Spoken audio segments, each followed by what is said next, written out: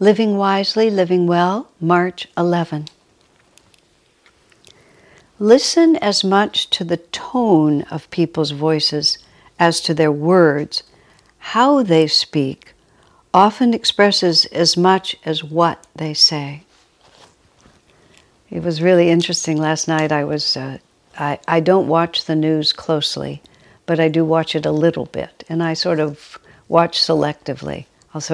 I don't actually, I do look at news sites, but I usually look at where there's just little compilations of little bits of things, because I figure the little bits they pull out are all I need to know. And there's this one sort of political thing. The details of it are not even important. I was somewhat positively inclined toward this particular political expression. I clicked onto what was on the screen, and I heard someone speaking, and their manner of speaking and their tone of voice was exceedingly off-putting. And then, to my dismay, I realized that he was representing something I had never seen a human represent, only seen little films, and realized that if that was the human behind those films, I really didn't like any part of it. And it wasn't even what he was saying. It was precisely what Swami says here. It was the way he was saying it. I didn't like his consciousness. His consciousness seemed mean, and it seemed arrogant to me. And I had suspected that from the little bit that I'd seen, but what I had seen, it was also very creatively and intelligently expressed, and I admired that.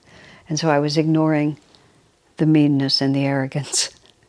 I mean, I'm being unnecessarily mysterious here, but it's only, the details are not important. It's only the experience that I had of suddenly hearing the tone of voice and the manner in which he was speaking, which communicated so much that no matter what the message had been, I really didn't want to be a part of it anymore.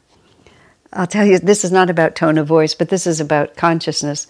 When Swami Kriyananda had to buy a new car, at what point in his life, maybe around, would have been around the 90s, maybe around then, he was old enough that his body was not very comfortable. He actually started developing serious arthritis in his hips in his early 40s. When he started Ananda, he literally took the burden of starting Ananda onto his own body, and it primarily manifested through serious arthritis in his hips, which by the time he had a dual hip replacement some 20 years later, the surgeon said that he had never seen such degenerated hips.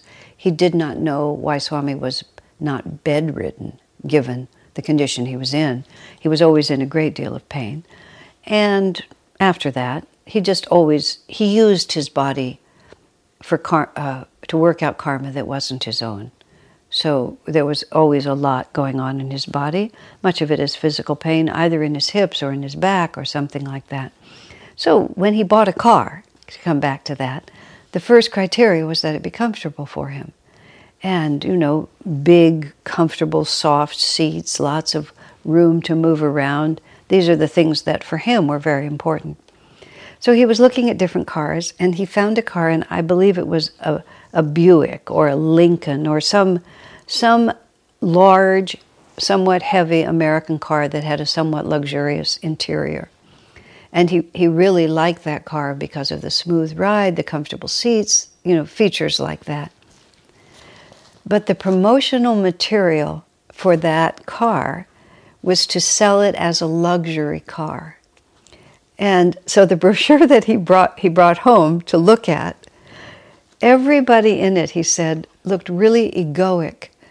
They looked really proud of themselves because, after all, I'm sufficiently successful in the world that I can drive a car like this car, And it wasn't even that it was that expensive, but it was designed to look expensive. And Swami, he looked at that brochure for several days, and he finally said, I just can't ride around in a car when this is the consciousness that car represents. So he reluctantly agreed to buy. He bought a Nissan, which was perfectly fine, not as nice as that one for him personally, but he said he just couldn't do it. I mean, it was a very it was charming, but it was also true, because ideas are only a very small part of it. What we're always living in is a vibration of consciousness, and that vibration of consciousness is always expressing something between delusion and enlightenment. And the voice has been the subject of many of the other recommendations in the course of this year-long study that we're doing, of a suggestion for every day. The voice is a unique expression of our own consciousness, and one of the foolproof identification methods that some security systems have used has been voice print. Nowadays, because the technology to gather sound and to fake it has become too sophisticated, that voice print can be hacked. But voice print can be hacked with your own voice misused. Voice print, as far as I know, can't be hacked with anything but your vibration.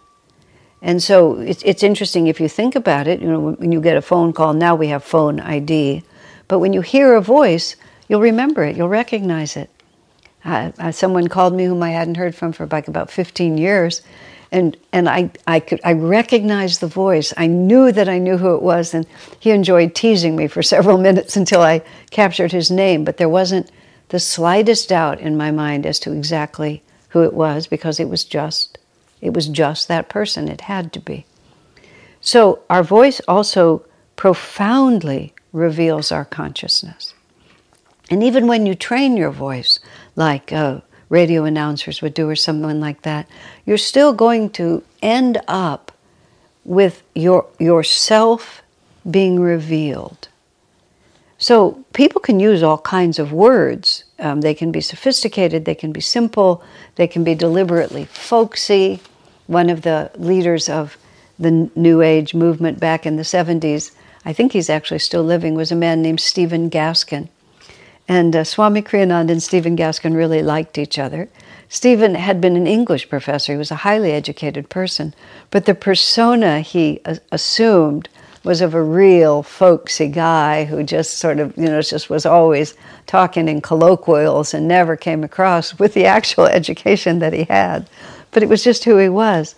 But the sound of his voice always had the quality simply of who he was. He was a very lovable man and was enormously popular, with good cause, because that's who he was. So you can't hide it. You can't hide it with training. You can't hide it with education. You can't hide it with pretense, because the quality of your consciousness will come through, which is why a lot of times people like certain actors. And they may not even know why. They may like that actor because there's something about the vibratory quality of that actor that you're always going to like, even if he's assuming an accent or a character or something. And there's certain actors that, at least for me, that I just don't like. I just don't like them. They're icky. And their consciousness just comes across. So again, Swami's saying here, don't just listen to what people are saying. Listen to who they are as they say it. That's why that statement, "What you are speaks so loudly that I can't hear what you're saying."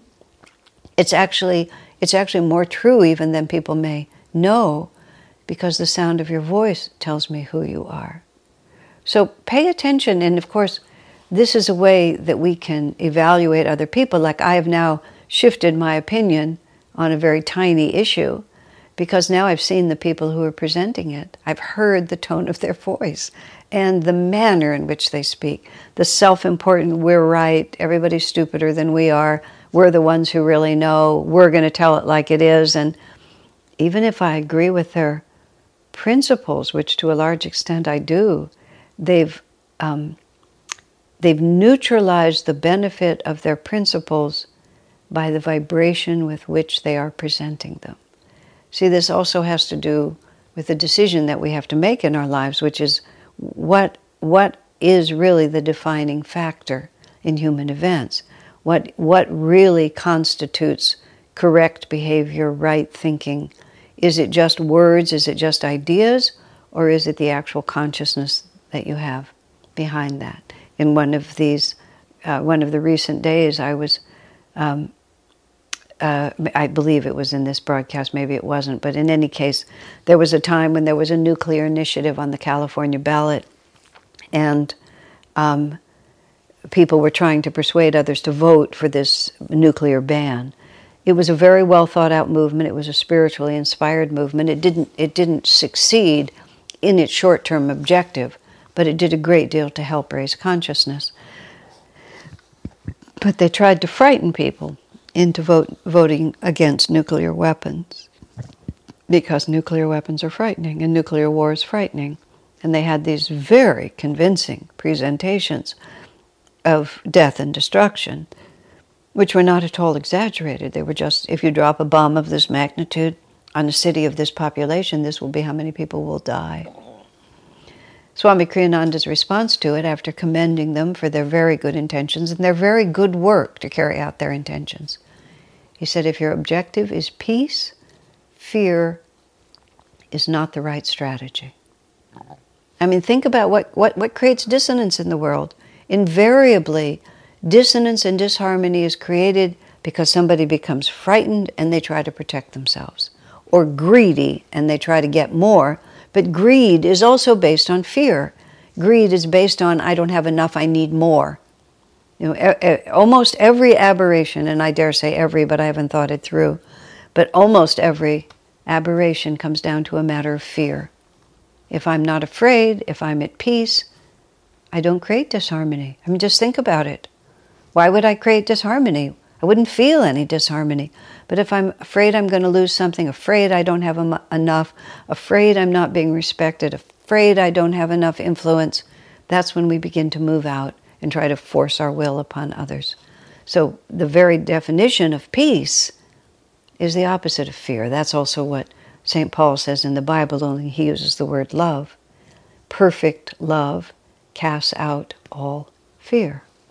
So peace comes when there's perfect love. Now, I'm still saying it was a project worth doing and they should have done it. But vibration is really what causes things to happen. And the vibration is our thoughts, and the vibration is our consciousness. And our thoughts and our consciousness are manifested through the sound of our voice. So no matter how noble our intention, it's not just what we're trying to accomplish, it's how we are going about trying to accomplish it, which is why all great social reformers, I mean really great social reformers, I recall the gentleman who, the longtime civil rights advocate who died recently, he just said basically, you know, what we accomplished because of love. Because we were fearless, perfect love casts out all fear, and we didn't hate the people that we opposed, we just opposed them. And that's how Gandhi won also. It's like he didn't hate anyone, he loved everyone, but he stood up against wrong, but his entire vibration, the entire time, was not one of fear or one of dissonance. It was always one of unity and harmony. But to get to the unity and harmony, we have to go through this. We have to fix this. Because this is dissonance, and we have to get rid of that disharmony. But we do it because we love goodness. And when we're even working very hard against very bad things, it's not that we hate the bad, it's that we love the good. Recently, I don't even remember where, but someone was talking about if you go about social reform, you want to be the kind of reformer who loves something beautiful rather than someone who hates something that's ugly. Because what are the two operative words in hate something that's ugly? It's hate and ugly. What are the operative words in love something that's good? It's love and good. Everything about you will express that, including the tone of your voice. So this voice that I recently heard, I wanted them to love something good. But what I heard was that they were hating something ugly. I also want to dispose of that ugly. But if I'm hating it, that is the ugly. And that's not where I want my consciousness to live. So, Swami says, Listen as much to the tone of people's voices as to their words. How they speak often expresses as much as what they say. God bless you, my friends.